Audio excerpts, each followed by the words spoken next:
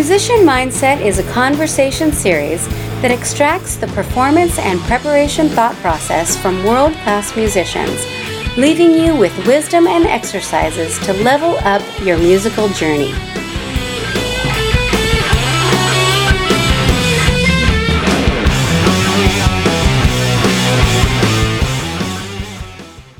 Ryan Brown is a professional drummer and percussionist in Los Angeles, California.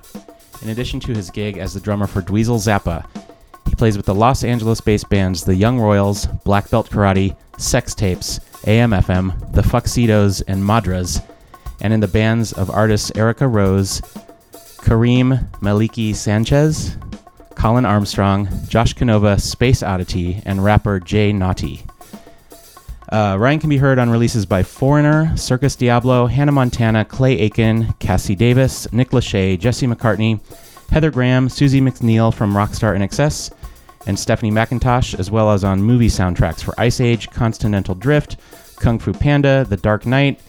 It goes on, and if I read this whole list of Ryan's credits, it would take up the whole episode, so we're going to pause it there.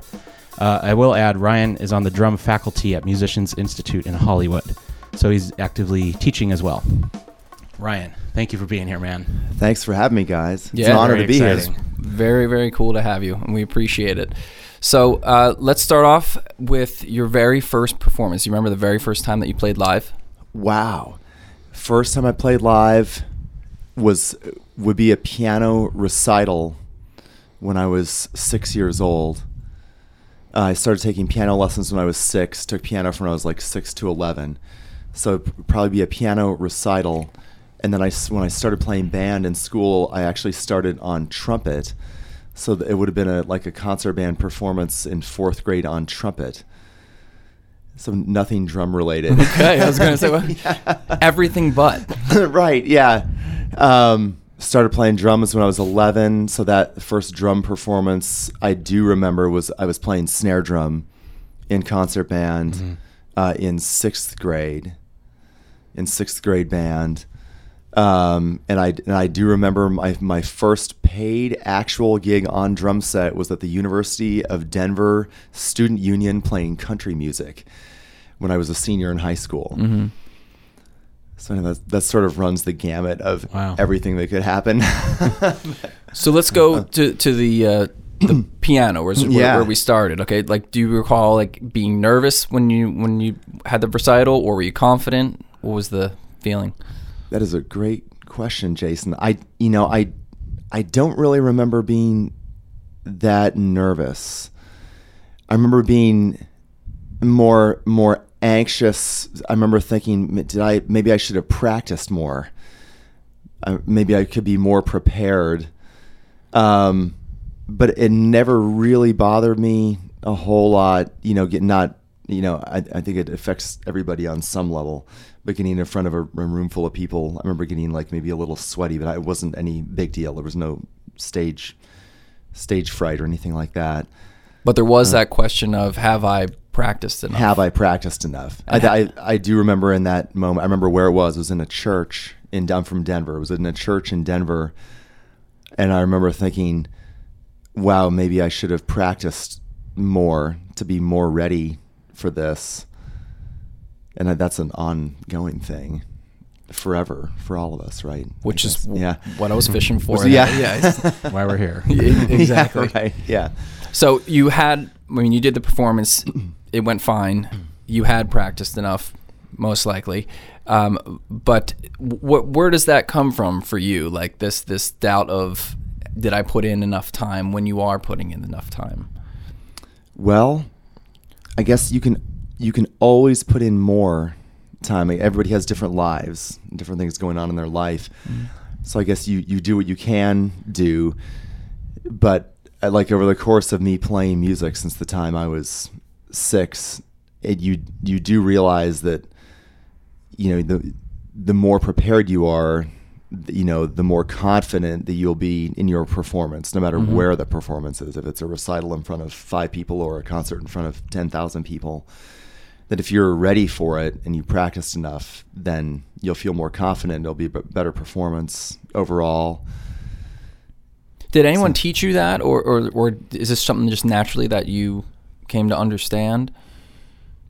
I feel like my mom probably had a massive part in that. How so? She's not a professional pianist, but she's played piano her whole life. Mm-hmm. And she'd always talk to me about practicing. And, and I think a lot of it's just, just getting used to whatever instrument you're playing and just putting in the hours, like the whole 10,000 hours book that came out, and just feeling comfortable holding it, feeling comfortable playing it, because that translates, I feel like, immediately, even if you're not the best musician in the world, as long as you're up there and confident, feeling good about yourself and feeling good that you've prepared.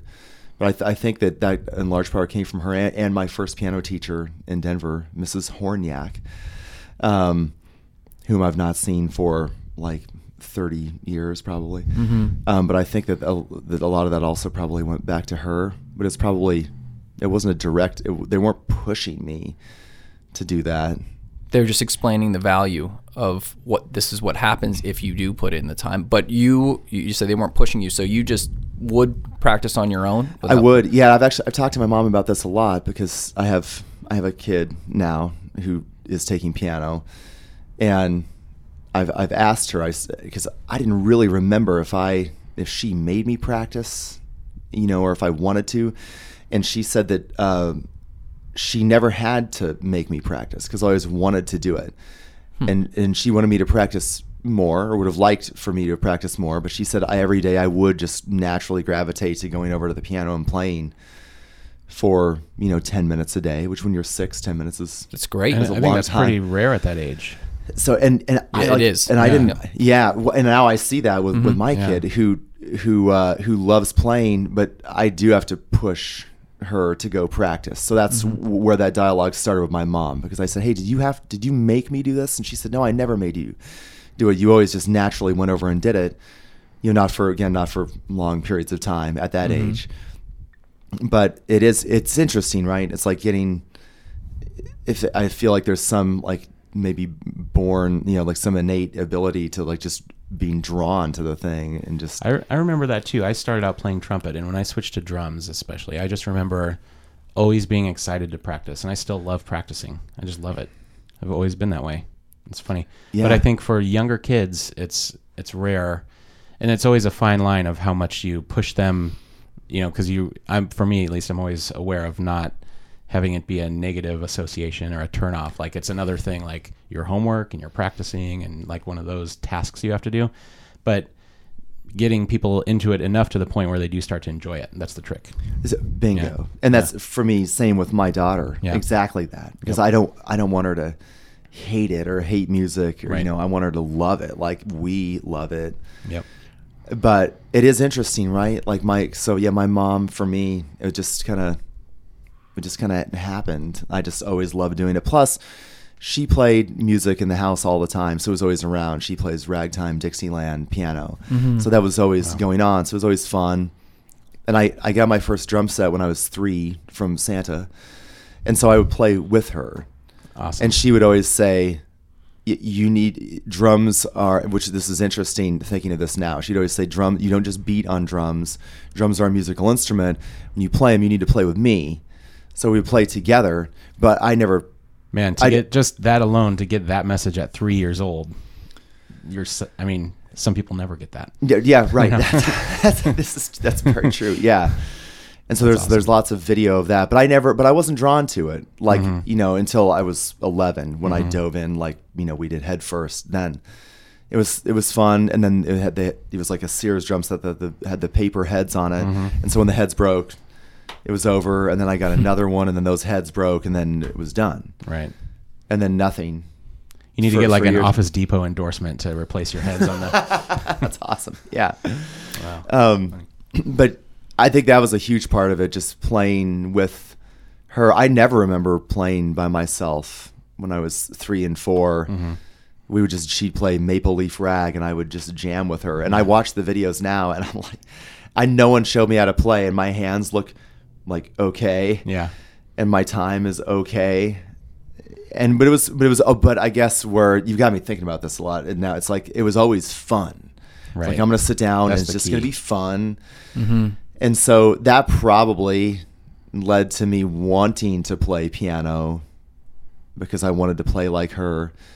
And my dad is way into music. He didn't play. He played, like clarinet in high school. So he never played anything around the house.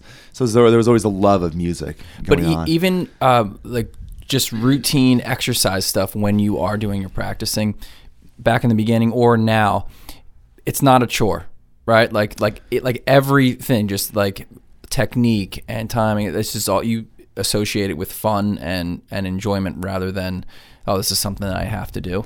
I've never once in my life thought this is something I have to do. It's always been fun. And the reason I dig at this is past guests that we've talked about. Some people have said that they had to, kind of turn the switch on to go, okay, I need to practice because this is going to lead to this kind of thing. And it was always them trying to convince themselves that either I have a result coming from this, it's for a bigger purpose, or convincing themselves that it was going to be fun. So you saying that, I think it validates the point for everybody out there is, obviously we know we have to practice, right, to get better. But if you don't just naturally want to practice, I think the three of us we like practicing, whatever it is, that you have to frame it where it is enjoyable. Even the most routine stuff where, that you can almost say it's not musical, to think of it as fun, because that way it translates and you're constantly training yourself in this enjoyment kind of feeling that will go into your live playing as well. So it's cool to hear that you've had that right from the beginning. So there was a moment for me. So I started playing. So I went to trumpet, like I said, and then I got braces, and it started tearing my lip up. And I went into the band director and said, I can't deal with this anymore. And so she said, okay, let's change instruments. And so we went through all the instruments, and I ended up landing on snare drum. Now, as an interesting side note to this, I found her on Facebook. She's still alive, thank God. And I found her on Facebook like a year ago, and I wrote her, and I said, she doesn't know anything. She doesn't Incredible. know. So I wrote her. I said, Man. you're not probably going to believe this, but like Changed my life. exactly. Yeah. I was like, you made me go to snare drum, or not made me, but she helped me pick snare drum in that moment. Right. I'm getting goosebumps thinking about this. And now this is what I do for a living. Yeah. And what an awesome message for her to receive. Yeah. Like that's why people do it. To get a message like that, just like, I'm sure it makes it all worth it. That's awesome. It's like 30 years later. Wow. And the interesting thing that like blew me away was she said she couldn't believe it. First of all, she wrote me right back. And then she said, you're not going to believe this. But she said, I remember in my whole teaching career, I only let 3 people change instruments. Wow. She said this whole part in the email, she said, I was a real stickler for that. Like, you pick it, you stick with it. But for whatever reason, I guess braces and bleeding probably helped my case. Wow. And she said, I remember you because I never let anybody do that, but I thought, I'll let this kid do this. That's awesome. And then here we are, like somehow. Amazing. So I switched to drums, and then Jason, then there was a moment. So I started playing in jazz band in middle school, and I wasn't practicing a ton. It was always, I loved it. It was fun. And then I went to see a drum clinic, and the other drummer in jazz band with me. So I started taking lessons, around town, learned how to play jazz beat number 1, somehow got in jazz band. The other drummer, who was a year older than me, said, hey, there's a drum clinic this Saturday. My dad's taking me. You can go with us if you want to ask your parents. And I said, a drum what? Drum clinic, what's that? So I asked my parents. They're like, sure. So I go, and it was Greg Bissonette. Nice. So that was the day for me watching. Like, I remember that day. I remember everything about that whole day, not just the clinic, but the day. And I remember watching him, and he was playing. It was on the Skyscraper tour, David Lee Roth, and he's playing along with these tracks, and he has this 9-piece double bass kit, and everything about it was life-changing. And that's the day when I was like, I need to practice because I want to be that guy. Right. Wow. Because that's my goal in life starting now is I want to be Greg Bissonette. And how old were you for that? So I was I guess I was probably 12. Yep. It was January. I think I was 12. Wow. So I'd played drums for real for like 14 months or so. So that was the moment for me when I was like, okay, now I see why I need to practice more than 20 minutes a day. Right. And then it like immediately went to 4 hours a day. Oh my gosh. It was just like I come home from school and just would play until the neighbors said, okay. Yeah. Yeah. So yeah. No, I think that's cool. I mean, right there, I think could be an explanation of success. It's turning towards the challenge rather than away from it. Because you could have been 12 years old. You go and you see this professional musician. They've got everything right in front of you, and they're playing the lights out. And you very well could have been like, I can't do that. I'm not going to be able to do that. But like you go the opposite route and go, whoa, I'm going to be that guy. I'm going to be better than that guy. Like this is going to be me. So like taking on that challenge, I mean, that stokes the fire, and you keep going with that. Has there ever been a point in your career to this point where you haven't been in that mindset, or is it always just growth mindset? I got this, full steam ahead. It's always been like that, and I think that was just instilled in me from my parents. What did they say, or what did they? Yeah, one thing I always remember them saying is, so then when I started taking it real serious, and then started practicing all the time, and I remember my parents, my mom would always say, there's always going to be somebody better. There will always be someone better than you. So you need to keep practicing, because around the corner there's going to be somebody that's better than you forever. And I remember her saying that, and that sort of stoking the fire as well, thinking like, okay, because then, I mean, you guys know, like you work your way up the ladder like in middle school band, because you're in your own environment. And then you go to high school, and then you're a freshman, and then there's these, these dudes who are total badasses. Mm-hmm. And you look up to those dudes, and then they graduate, and then like slowly you work up that ladder. And it's always like trying to be better. And I was never, like every situation, like middle school, high school, college, now of course, I've always started at like the bottom rung on the ladder and just sort of worked my way. I've never been like, I have friends who are unbelievable musicians who like went into high school and were like freshmen and like, the top drummer in the band, and stuff like that. But that was never me. It was always kind of chip away at the stone. One step at a time. Yeah, no, same here. Like I've never blown anybody away ever. And so I've just sort of just kind of chipped away at that. But my mom always saying, I practice every day and she'd be home, and my dad would still be at work. And I remember coming upstairs and from the basement in Denver. There's not basements here. From the basement, I remember my mom saying, keep practicing, because there's always somebody better. And so that was probably part of that. Yeah. Have you ever read the book called Mindset by Carol Dweck? No. I mean, this is exactly what she talks about. Yeah. Is really, like, it's basically like how to. It's a book not so much about parenting, but it really focuses on parenting, about like the words that you use around people that show enthusiasm about something. Really crafts how they're going to go in the future. Like if you tell them, oh my gosh, you're amazing.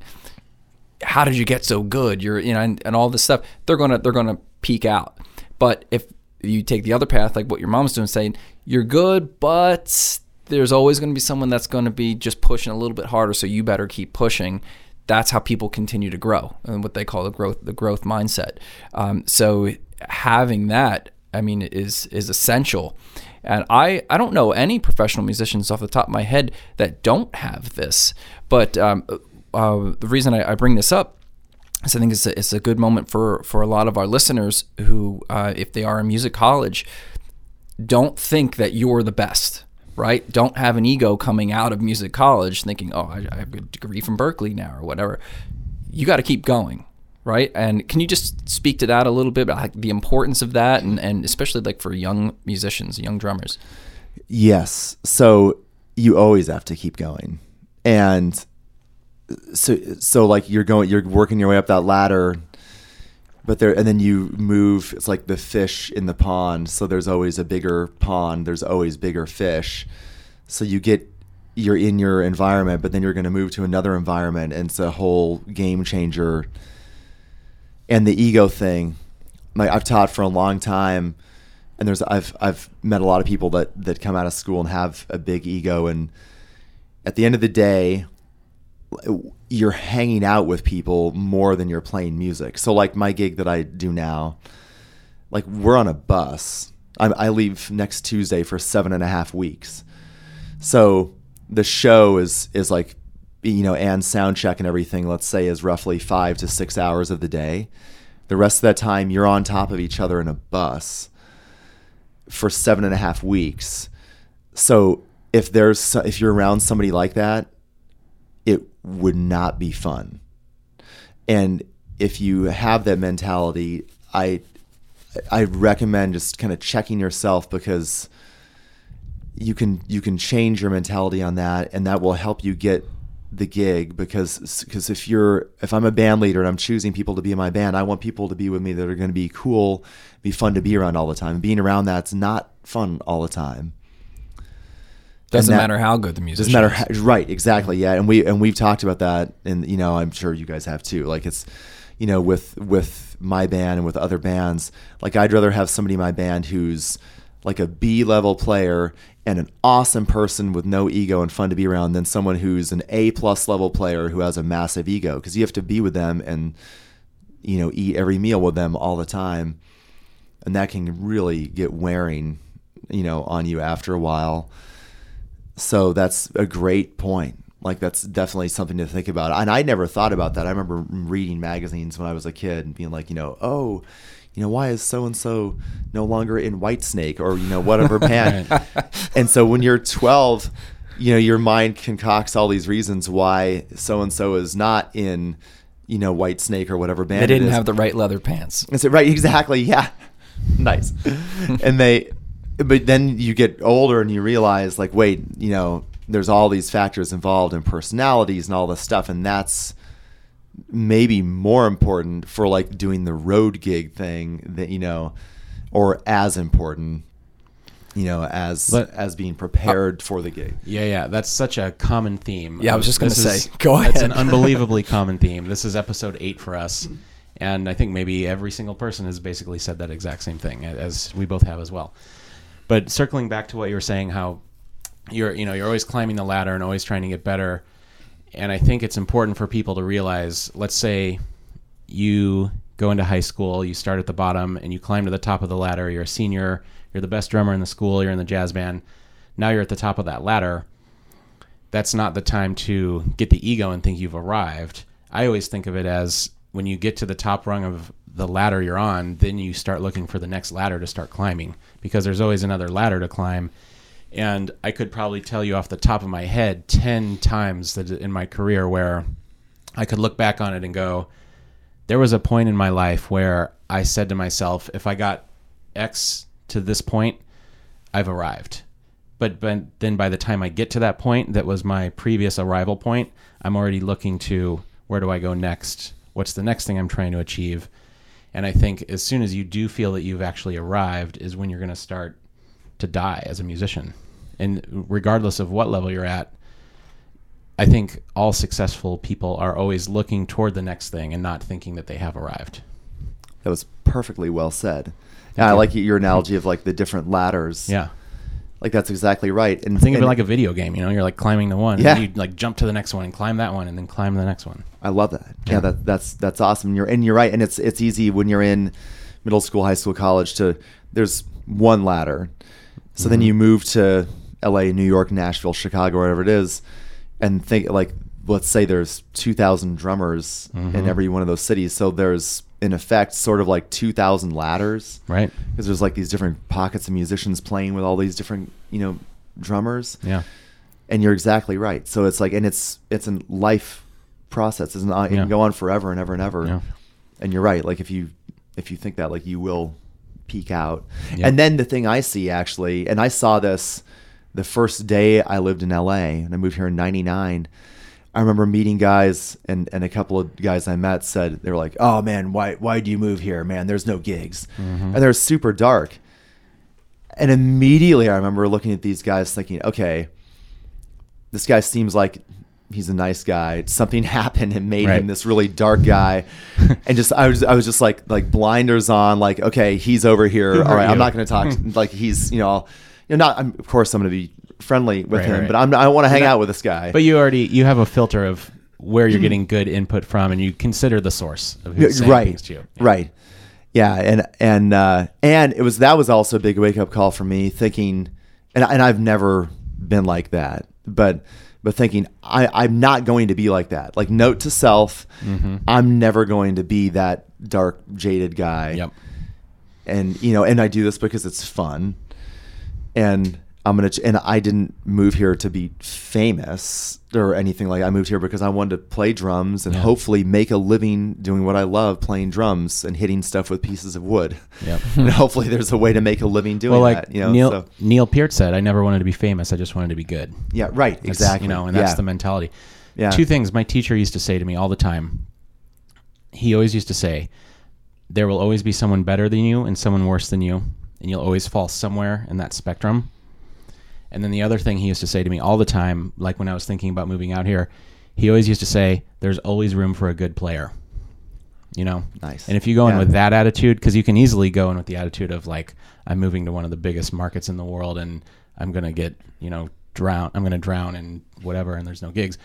But if you just go, there's always room for a good player. And if I'm doing my best, then it's going to work out. I mean, going back to what we were saying of like your metric of success, there was a point when I was maybe 19 where I thought, if I can move to LA and play gigs and not move back home after 6 months, I will have arrived. I've succeeded.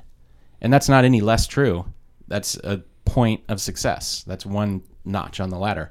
But once you're there, you're like, oh, now I want to do the next thing and the next thing and keep going. And that never ends. Right. Yep. Yeah, that never ends. Yep. Well, that's a good point about how you handle influence. So right there, you had a decision to make when that guy was telling you that this is a tough place to make it. And I remember something like that happening to me about 2 months before I moved out here, being in a guitar shop. And I told the guys there, I'm moving to LA, I'm going to try and make it out there. And the guy, like, his face dropped and he's like, why would you want to do that? You're never going to make it out there, man. It's too hard. And just that feeling of like, yo, this is negative, man. Like, I don't want to be around this stuff. Like, I want to associate it with like optimism. I don't care if I'm going to fail. I want to at least try. So I think it's important for people listening to listen to your story and recognize that we all have choices, right? Like, you're going to be influenced, positive or negative. Right. And it's just recognizing that somebody else's negativity doesn't mean that's your story. And that you have the ability to go, you know what, it might be hard. I mean, I think we could all tell you that it is hard out here, but if you continue to go at it like full force, not letting the negative stuff get in your way, that things are going to happen. Like, good things are going to happen. So I think that's cool that you brought that story up for other people to hear, because everybody's going to experience that stuff. I haven't thought about this for a long time. You made me think about this. I remember experiencing that, like, even right when I started playing drums from other kids in school, because the Bisonet moment happened for me, and I was like, okay, like that. There were two moments for me. That was the one where I was like, okay, like, I'm going to be that guy. So it was like half my chips, so to speak. I was like, I'm putting them all on, on red. I'm like, cool. Like, we're going for this. And then in middle school's rough, right? For a lot of people, it was for me, and there were a lot of kids that were not nice. And I remember there was one kid in particular that was like, oh yeah, Ryan wants to be a drummer. Oh, that's funny. Oh, I remember that. And that also spurred me on for whatever reason. I remember thinking, you know what? I'm going to prove that guy wrong. Right. Yeah. It made me even want to practice more when I was 12, 13. And then I remember seeing him in the hall in high school. And every time I saw him, like, years go by and like he wouldn't say anything, but I always, of course, remember that because it's kind of traumatic. Mm-hmm. And I remember thinking, you know what? I'm gonna do it. Have you sent him any Facebook messages as an adult? Have you sought him out online? Funny. Do you want comp tickets to the show tonight? That's hilarious. I've not. I haven't looked for him. I will not say his name, but I might. That's really funny. But that helps you to drive. But you're right. Like there's the other side of that is like you could be like, oh man, maybe it is going to be hard. Yeah, I know. I've never been that way. Yeah, which I is haven't either. a testament to my parents, I guess, and it is a testament to them and how I was raised. It was just like, just ignore that and just go about what you're going to do. And then the other moment for me, since you mentioned his name, so then when I saw Rush on the Presto tour, June 22nd, 1990, not that I'm counting, right after I turned 14, that was the day that when I was, BizNet was like, okay, I want to be that guy. I'm going to do that, but you're still kind of young. I saw Rush, and that's when it was like, okay, that's it. I'm doing this for the rest of my life. Yeah. So those are the two moments for me. Yep. And so I remember just watching that show and leaving there. I was like, okay, game over, done. Yeah. Just get out, get out of my way. This right. Like, totally. Like, peace. Yeah. Well, and that's multiple instances that you've already said of seeing something that's challenging, whether it's someone directly telling you can't do it or seeing a really high level performance, and all of that spurs you on to want to do better and push harder. And that's, I think, as a takeaway, a big key to success. A lot of people could see a Rush show and be like, oh, like you were saying earlier, I could never do that. Yeah, and what I know you guys have too. Like I've heard this a million times from other friends of mine where they'll be like, oh, I saw Billy Cobham last night, and I wanted to burn my drumsticks when I got home. Like I've never once had that thought for whatever reason. Yep. I've always been like, how does he get his hands that fast? How can I do that? I need to practice on a pillow, or whatever it is. Exactly. And it's just more driven me to want to do it, and it just goes back to like what you said earlier, Jason. Just like it's just fun. Like and I'm really lucky. I feel really lucky that I'm able to do it and make a living doing it. Well, and I think a reason that you can have that mentality goes back to what you said earlier. When you're playing, when your overall motivation and source of playing is out of love for the instrument and joy of playing, then seeing other great players inspires you. If your motivation is to be famous or any sort of competitive thing, then that's all a threat to you. And if you're doing it out of love of the instrument, then it increases your love of the instrument to see someone play really well, I think. Yeah, and I used to go see Joey Heredia and Lave Lee when I moved here. When me too. Trio every Tuesday. We were probably there a lot of the same We nights. probably were. Like, it was amazing. Yeah. With Marco Mendoza. It was and Renato Nato and Freddie Gruber would hang out there. Oh, wow. And then there were a number of times because Joey was taking lessons from Freddie Gruber, and then we would all go hang out. And Freddie would talk about that a lot. About students that he would have who would like their sole goal in life was to like get an endorsement deal with whatever company. Right. And that's like that. I've never had that thought either. It was just like, I love drums and let's see if we can somehow make this happen. And then I know for all of us, like a big part of it is having supportive parents. Yeah. That, I mean, I'll tell you, like, at first, my parents like, oh, that's great. Well, you should probably have a backup plan, like I'm sure all of our parents did. So having the support of them, then, letting them, kind of allow you to go on this path. I always used to say to my parents that my backup plan is to have no backup plan. Yeah. And I was dead serious about that because in my first few years out here, if I had a backup plan, I may have done it. And sure. Dude, you're 100% right. I tell students that at MI all the time. Yeah. So if I agree with that 100%. Like if you move to whatever city it is and you're like, oh, well, if this doesn't work out, I'm going to go into real estate or whatever it is. You're going to go into real estate. That'll always be in the back of your mind. Yeah. But if you go in, like I always say, steamship, full steam ahead, like just go in, like this is the goal. You're totally right. Like when you have no choice. Yeah. To this day, what else am I going to do? This is it, man. You got to make it work. Yeah, right. Exactly. Every single day, every day. So how are you pushing yourself now? Like how are you continuing to improve as a player? Like are you recording what you do? Like not just your live shows that you're doing, but like just your technique and everything. How are you continuing to improve? Well, so for me, the gig that I have, so playing with Dweezil, my day job, so to speak, is trying to replicate Vinnie Colaiuta, Terry Bozzio, Chad Wackerman, Chester Thompson, Ralph Humphrey, Ainsley Dunbar, and that's a very daunting task, to say the least. So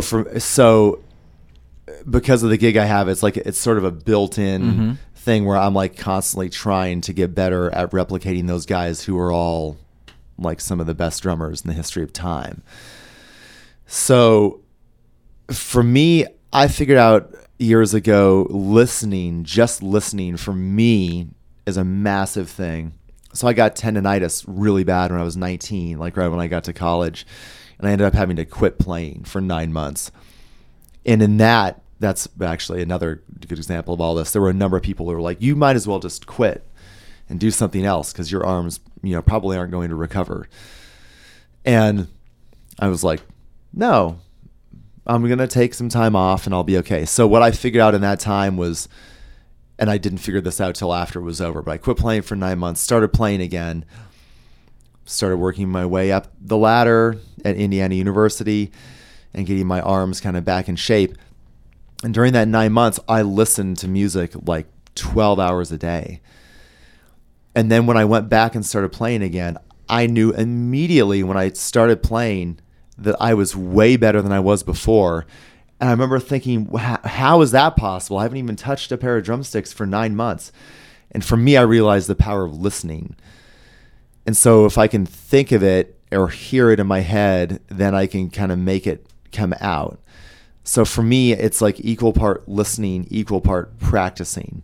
I kind of figured out from that experience. And everybody else around me at that point in time, they were saying like, wow, like, you sound, way better. And I remember thinking, I don't know why. Like, why do I sound better? So the answer to your question, it's I listen a lot. And there's a million Frank Zappa live recordings. So I'll just listen to tons of that and hear different things that Bozio would do and Vinny would do and Chad would do and Chester would do in these scenarios and how they would react differently. Frank would play some guitar line and then, it's like a choose your own adventure book. Like, okay, so Frank plays this line, so I can go down one of these 3 paths. Which path am I going to choose? And you have that long to decide what path you're going to go down. So I'm trying to get in their head as much as like physically being able to pull it off. So I know, okay, he would probably choose the path on the right that goes through the forest, by the lake, where Chester goes down the staircase and goes into onto the second floor and goes to the vending machine and gets a zinger, or whatever the path is. So that, and then the practicing thing, just trying to, for me, just playing along with those records. Are you listening back to yourself at all? So we record every show, and we listen to every show on the bus after the show. Wow. That's awesome. So I've done 373 shows with Dweezil, and then we get on the bus and we listen to it in the front lounge. It's not the next morning or anything. It's after the gig. That night, yeah. So we have a sound check at 5. And there's an audience that comes to the sound check that buys sound check tickets. So the sound check is usually an hour and a half. And then the show is like around 3 hours straight, no break.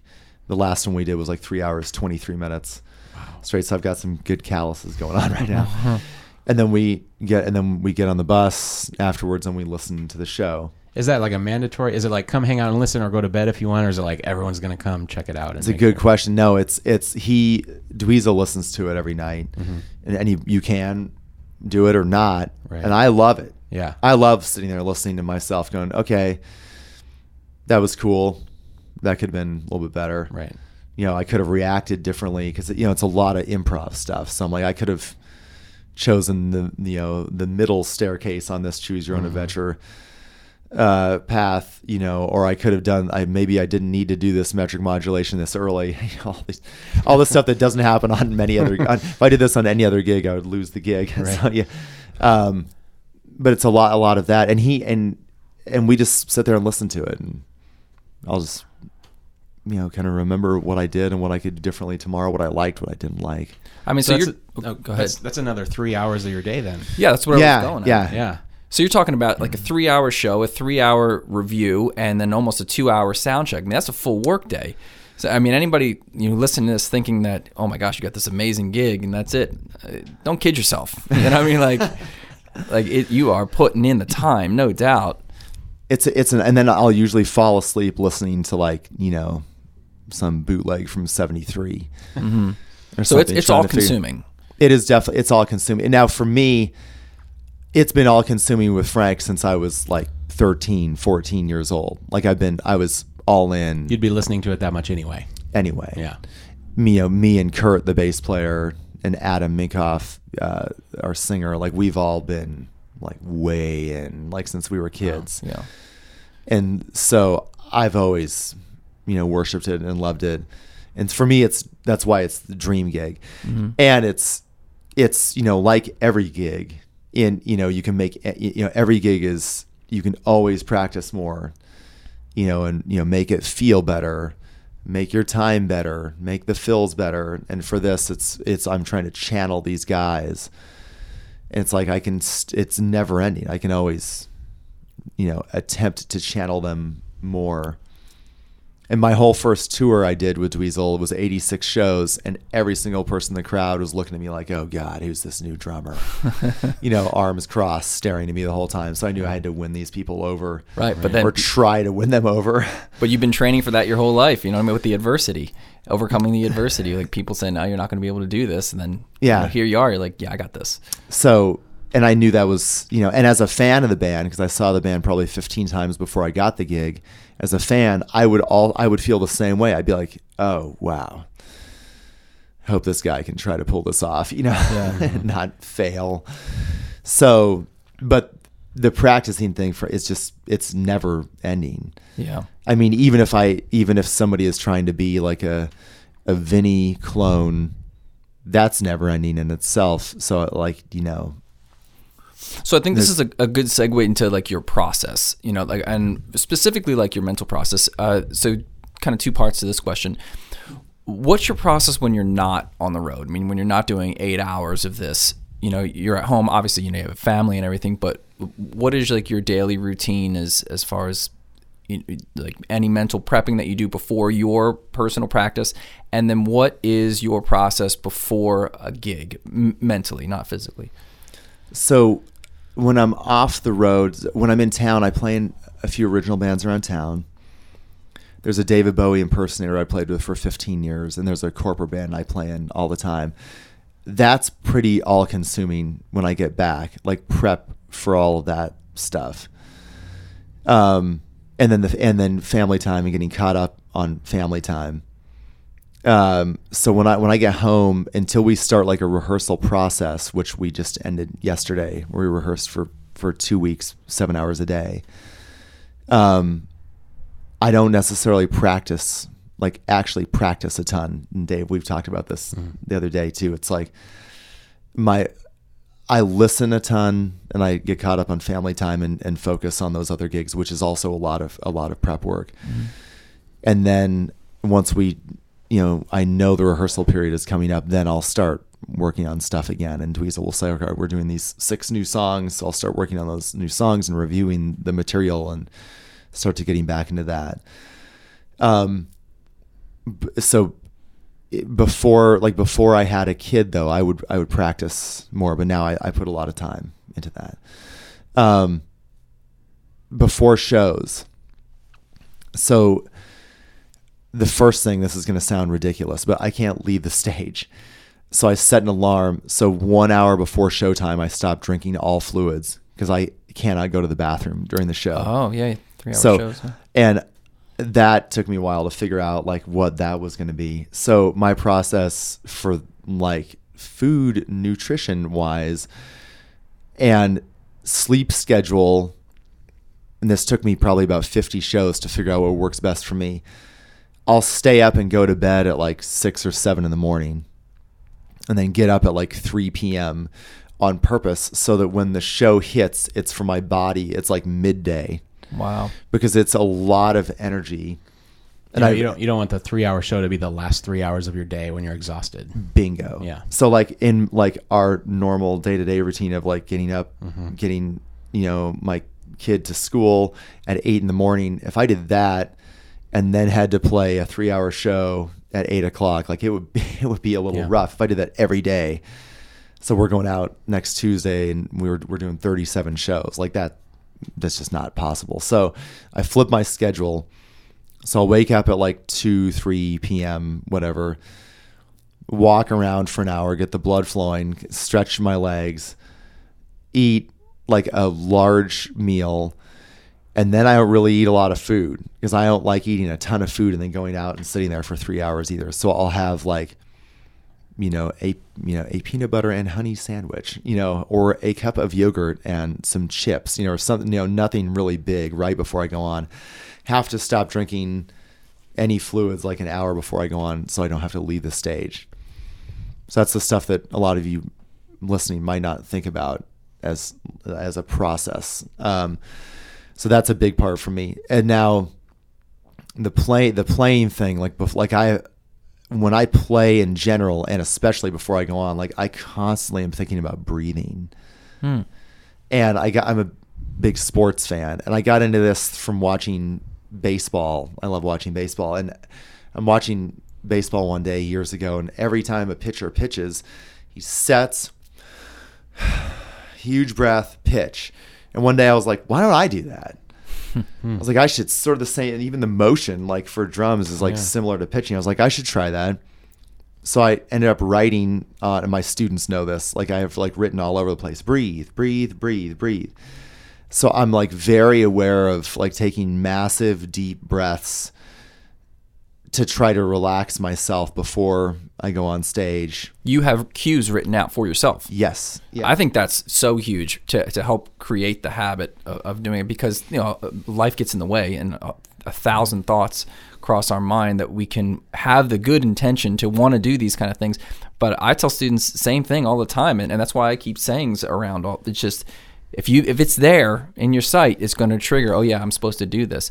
Do you have that like around your kit at all, or like where are these cues? So the breathe thing I've done so long now, I don't have it written anywhere, but I did for years. I had it written on a music stand. Mm-hmm. So that was the big one, and then the other one, and so Dweezil and I work on stuff on the bus, like polyrhythms and all. This is another topic, but like the stick control patterns, and I've taught him to do them on guitar. Like he'll do them like up, down, like up, like instead of right, left, like up, down, up, awesome. down. Yeah. So we'll work on stuff like that. In doing that, he has on his pedal board "listen" in huge letters. So he looks down at his pedal board and it says "listen," and so I'm the whole gig is watching him and focusing on him. So I see that all the time. So I see the "listen" thing in front of me all the time. So I don't have that, but I'm always thinking breathe, and I see in green tape on his pedal board "listen." So those are the two things constantly going through my head. Phenomenal. But the breathing thing for me is, and you guys know, like if you're playing and it's like hour 2 and it's and we're doing like Keep It Greasy, and the guitar solo goes on forever, and which is, by the way, like the most fun thing ever. What's more fun than soloing in 19? Nothing. But like there's, of course, there's a bunch of times where I'm like, man, my arm's getting a little tight. Like my right middle finger feels a little weird. Like my right knee is a little weird, or whatever it is.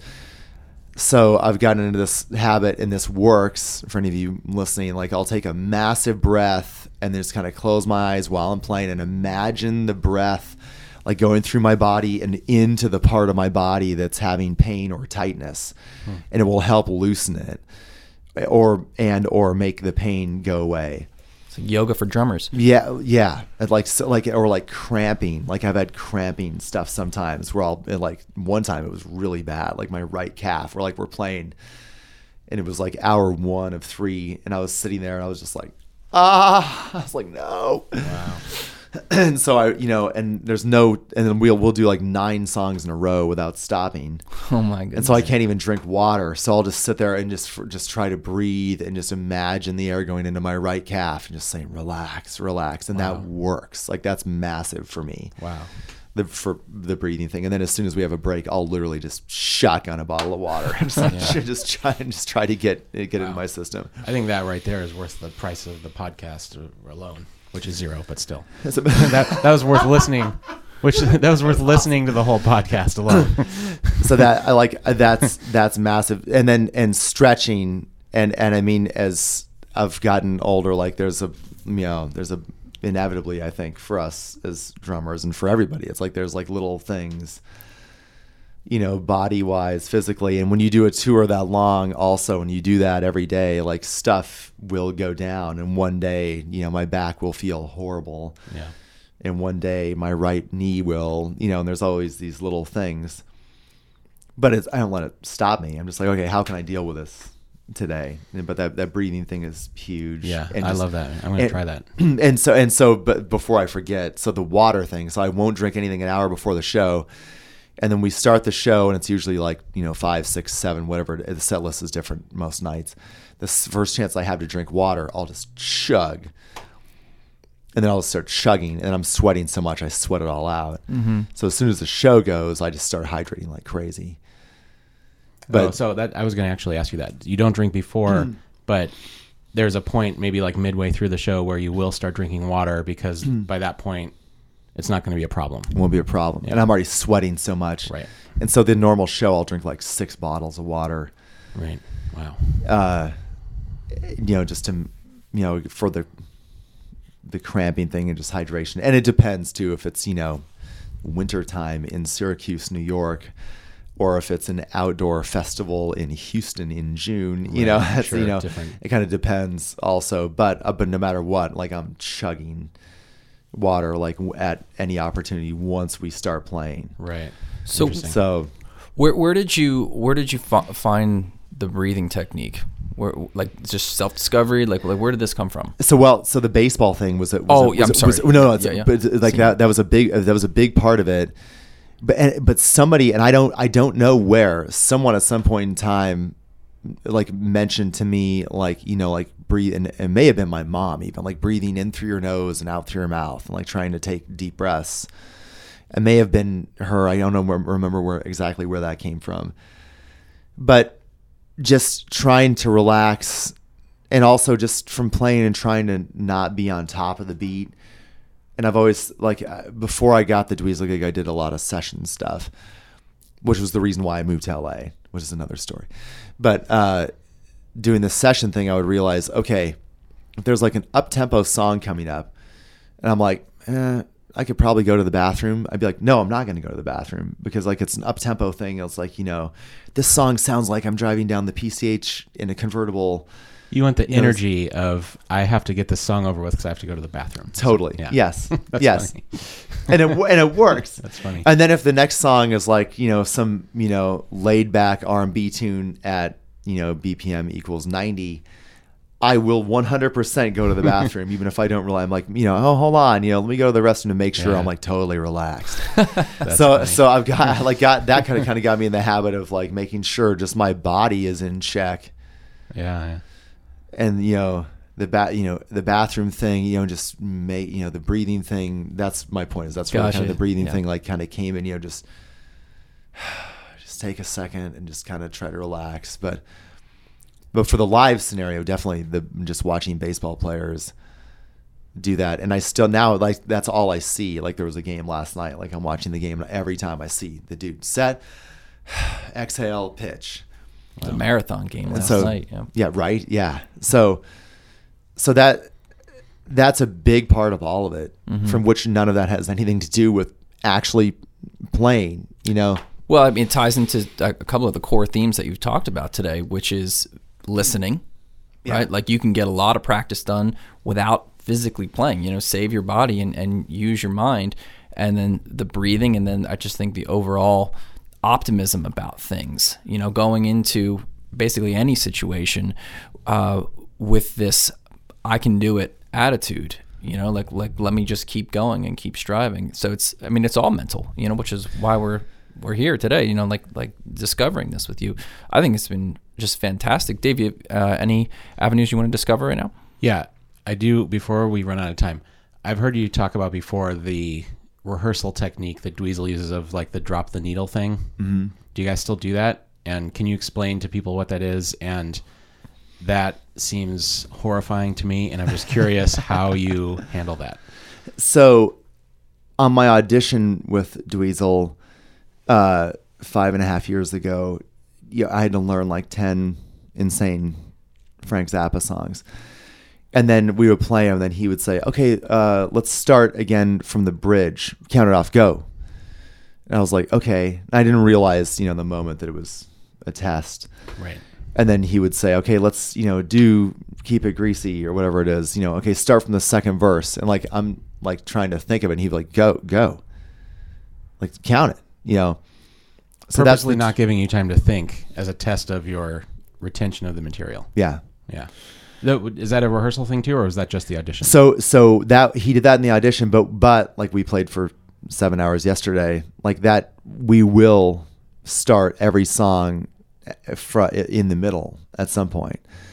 So that's a good thing for everybody out there listening to learn, no matter what the song is. If it's Right. Back in Black, Right. like try with your band starting Back in Black from the second verse and see if everybody can remember it.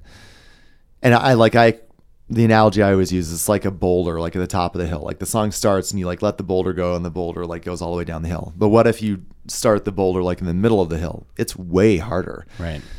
And, you know, for everybody involved. And like yesterday for us, our singer was not there.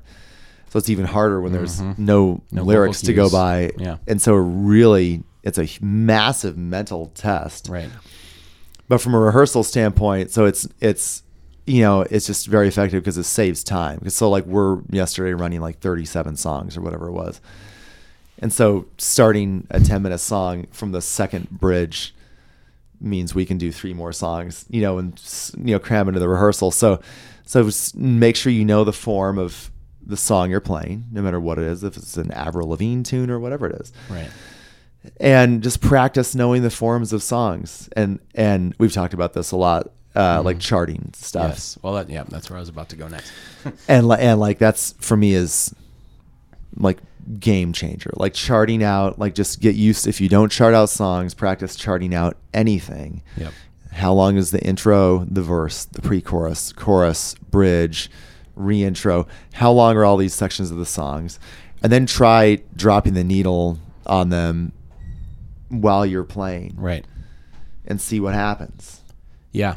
And something that's happened for me, once I've charted it out, I have a very visual memory. And so when I'm trying to remember things, I literally will picture the chart much, much more so than being able to recall it by hearing it or thinking about it, is I will actually picture, especially if it's a chart that I made myself, because the process of making the chart, of course, helps you learn it as well. I agree with you 100%. And like even the Frank tunes that I know by heart, and Dweezil says, "Hey, we're going to do this song," and if I've never played it before, I'll chart it out anyway, even if I already know it, because then, and I by no means have a photographic memory, but exactly then like I'll see it in my head. I can see like, okay, it's 8/8, and then I got to remember that re-intro's 4. Right. 4 bars instead of 8, you know, or the next bridge is 6 bars. Like it really solidifies it. And I'm with you. Like I'm not even thinking about it. Like I kind of close my eyes, like I can kind of see it pop up in my head. Yeah. And that the charting thing is massive. Another thing that's been great for me is, and a friend of mine told me this years ago, is figuring out BPMs of songs. So take all your favorite songs that you know and figure out what BPM they are. So you know, if somebody says, if I'm on a session like with you and you say, okay, this song's at 137, I know, okay, so Dream Please by Cheap Trick is 137. So I can start singing Dream Please, and I'm like, so I don't even need to look at a metronome. I can look at it to get it So totally locked in, but I have like a million markers in my head for tempos. I do the exact same thing. I used to play a game with my son called the Tempo Game. Awesome. We would do it going both directions. Say a BPM and try to tap it out, or hear someone tap a tempo and try to name the BPM. To internalize, but what you just said is exactly right. Learning, having certain songs as references that you know, that a song you know so well in your head, you can translate that BPM. You know what I mean? Yeah, like for us, like people, you know, from 120, there's a bunch of references, but any Rush fan, Stick It Out is 120. Oh yeah. So I just sing that riff. I'm like, cool. Yeah. Yeah, I got 120. So I have like many spiral notebooks at home just full of BPMs. Which you probably have on Dropbox now, right? That's awesome. I should. But I do not. But Dave, I will work on this on my Dropboxing and my use of technology when I'm on the road. Ryan still uses carrier pigeon to transport his charts. Ryan and our mutual friend Kevin Stevens have started a shared Dropbox folder of our charts, and the silence is deafening from the Ryan Brown contributions of the charts. let me talk about how awesome Dave Johnstone and Kevin Stevens are right now, and I'll respond to those emails sometime. But I have like binders at home, like full of. My dad got mad at me the other day, who's 73 and is probably more into technology than I am, and he's looking at my Zappa book and he's like, "What are you gonna do if that gets stolen?" Well, I'm like, "What?" Like, and I'm like, "Well." that's what I was going to say. It makes me nervous just purely from a backup standpoint. Yeah. When I make charts now, I literally put the paper in the recycling. I don't even keep it because it's so many places digitally. My brain Immediately. My brain cannot compute that sentence that you just said. I just had like a panic attack for a second when you said like got rid of the sheet of paper. Well, because then it's just like, clutter. It's on Dropbox. It's on my phone. It's on my laptop. It's on an external drive. Anyway, back to the BPM thing real quick. I'm gonna recommend an app to everybody. Ryan, I don't know if you know this app, Live BPM. Yes, I use that all the time. Okay, I love cool. that one. Do you Yeah. use it live? Yes. Cool, I do too. So Yeah. do you know Live BPM? It's a. No. It's an I'm app sure I've that- seen you use it before. Yeah, you can. It's an iPhone app, and it will listen to you playing and tell you the BPM you're playing at. So I'll use it live to check my own tempos. I will also use it when I'm listening to a recording and have to chart out a song and have to take down a BPM off a recording. Yep. I mean, prior to this, it was metronomes with a tap function, tap tempo, which is, reasonably successful most of the time. But this thing, you just open the app and set it there, and it'll even track the rushing and slowing down. It'll go up and down with you if it's within a certain margin of, it can't be drastic, but that is like $3, and it's the best app I could ever recommend to any musician. It's amazing. So valuable. Yeah, and I use it when I'm teaching. If I have somebody playing along, like, here, play Billie Jean. Right. Better Better be count it 118 from like, or 117. yeah, and exactly. Yeah, Yeah. and I'll have it there, and then you can see it. You Yep. can see it go by. There's also a great website for BPMs called like songbpm.com, Yes. I think it is. And there's another one this is fun called, I can't remember the URL, but if you put in Google search in search of the click track, and I don't know who did this, but this guy took all these songs and ran them through some program that he made to tell if a song was recorded to a click or not. And so then it graphs it. Wow. And I've gone down the rabbit hole on that and spent like tons of hours. And you can search for any song, and then the example on the front page I think is "So Lonely" by The Police. Oh. And so there's a graph, and then there's I'm gonna say that's a no on click. you are correct, my friend. And so it's like all over the Right. place. Like I'm waving my finger in the air right now. It's like all over the place on the graph. And then you put in some new pop song, and it's Sure. a straight It's a direct line. straight line. And then you can tell like if they did it, quantized it, and then tried to make it have human feel, because then it's like a little squiggly line where like you can see the Yeah. so that's fun to Perfectly see. imperfect. Exactly. Yeah. Yeah. It's like they tried to do it, but that's a fun website to check out too. You know what else? Runners use that a lot because runners you're supposed to run to a certain cadence. And when I was like training for a half marathon and stuff, I would run to a click track because you want a certain cadence of steps per minute. And I would use songs that were at that same tempo. Yeah. And that's a breathing thing too that I learned. When you're running, you want to inhale for 3 steps and exhale for 2 steps, and you go in 5s. I would always do that when I'm running. Oh, wow. Yeah.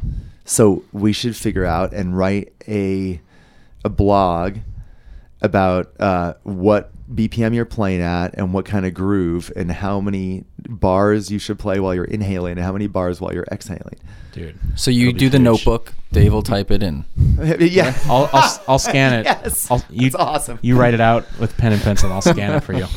Yeah. I feel you on that though. I carry around notebooks of just like I write all my thoughts and everything down, just pen and paper. I did Evernote for a while, and then I was just like, I need to feel it, and I need to be able to write these things out. Oh, I have to. So I get made fun of for this all the time. I'm showing them my planner. Like this is like I You don't use gotta be any. kidding me. Like That's your planner? yeah. Okay, if Like, so, we're like- obviously Gosh. people We're can't writing see at this, Dave but Johnson. but Ryan has his planner out, and if you've ever seen Indiana Jones and the Last Crusade, the book that they have in that, where it's just like little maps and everything. This is what it looks like. Why is most of it scribbled out? That's stuff that I have to do, but I don't need to remember, and the rest of it's like a diary. So like yeah. So For it's like example, a planner and a to-do list. it It's is. like a calendar. Yeah. So like yesterday was our last Dweezil Zappa rehearsal, and it was my wedding anniversary, so I need to remember that. But I don't need to remember that I had to take the trash out. So I cross it out. I'm insane, basically. Wow, man. Yeah. Oh, no. And I Quite the need to, opposite. and I need to do all my PDFs of my charts. And Dave, yes, I will. I'm sorry. Yes. We'll work on Wow. it. So Yeah. we'll bring it to a close here. And this has been a real pleasure having you. But final thoughts for people coming out of music college or just starting their career, a piece of advice that you'd like to leave them with. Don't give up. And it's all about persistence. And just if this is what you want to do for a living, there is a way to make it happen. Pick a city for whatever reason, wherever you want to go, and move there. And a bunch of people have told me this, and over the course of time, like, move there and don't leave, because once you leave and go to another city, it's hard to restart. It's like starting again. So pick some place. And like what you said earlier, Dave, about the backup plan, like the whole mindset of just go there with the full intention of this is going to happen. I'm going to make this happen. And don't look back. Don't look for a backup plan, and give yourself time. It just takes time. Don't say, okay, if nothing happens in 3 months, it's not going to happen. That's not enough time. Right. And if there's a way, 3 years might not be enough time. 3 years, exactly. Yeah. Like I studied with Kenny Aronoff in college, and he used to say 7 to 10 years. Yeah. And I remember coming out of college thinking, oh man, that's a lot of time. And then like it was oddly like around the 7-year mark for me is when I was lucky enough to be on a record that went gold. I got my first gold record, and I remember calling him thinking like, I told him, I was like, that was about 7 years. He was like, I told you. Yeah. But just go for it. And if there's a way to have enough funds to support yourself for a while, like I did a cruise ship gig for a year before I moved to LA. So I had enough money to live for 3 months and not do anything. I just saved all the money on the ship. So I knew when I moved to LA, I had this 3-month cushion to go out every night, try to meet people, try to figure out what I was going to do. And then was I successful at the end of that 3 months? Of course not. So then I had a bunch of odd jobs like over the years, and then just went out all the time. Networking is massive. Mm-hmm. Like figure out like where everybody's going just to meet people. And there's a bunch of, online places to do that. Go to clubs, go to jam sessions. Yeah. Art Blakey said, if you're not appearing, you're disappearing. Yeah. Totally. So true. Right. Yeah. And just, if you want it bad enough, like it will happen. Mm-hmm. And there's a way to do it. Excellent. So just keep going and keep a positive mindset.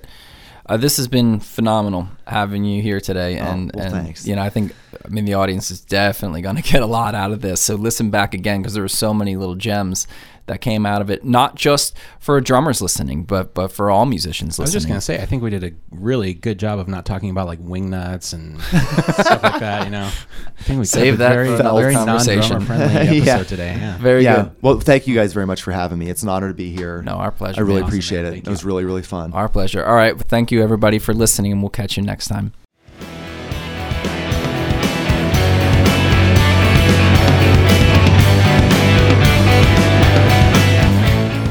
Thanks for listening to Musician Mindset Podcast with Dave Johnstone and Jason Land.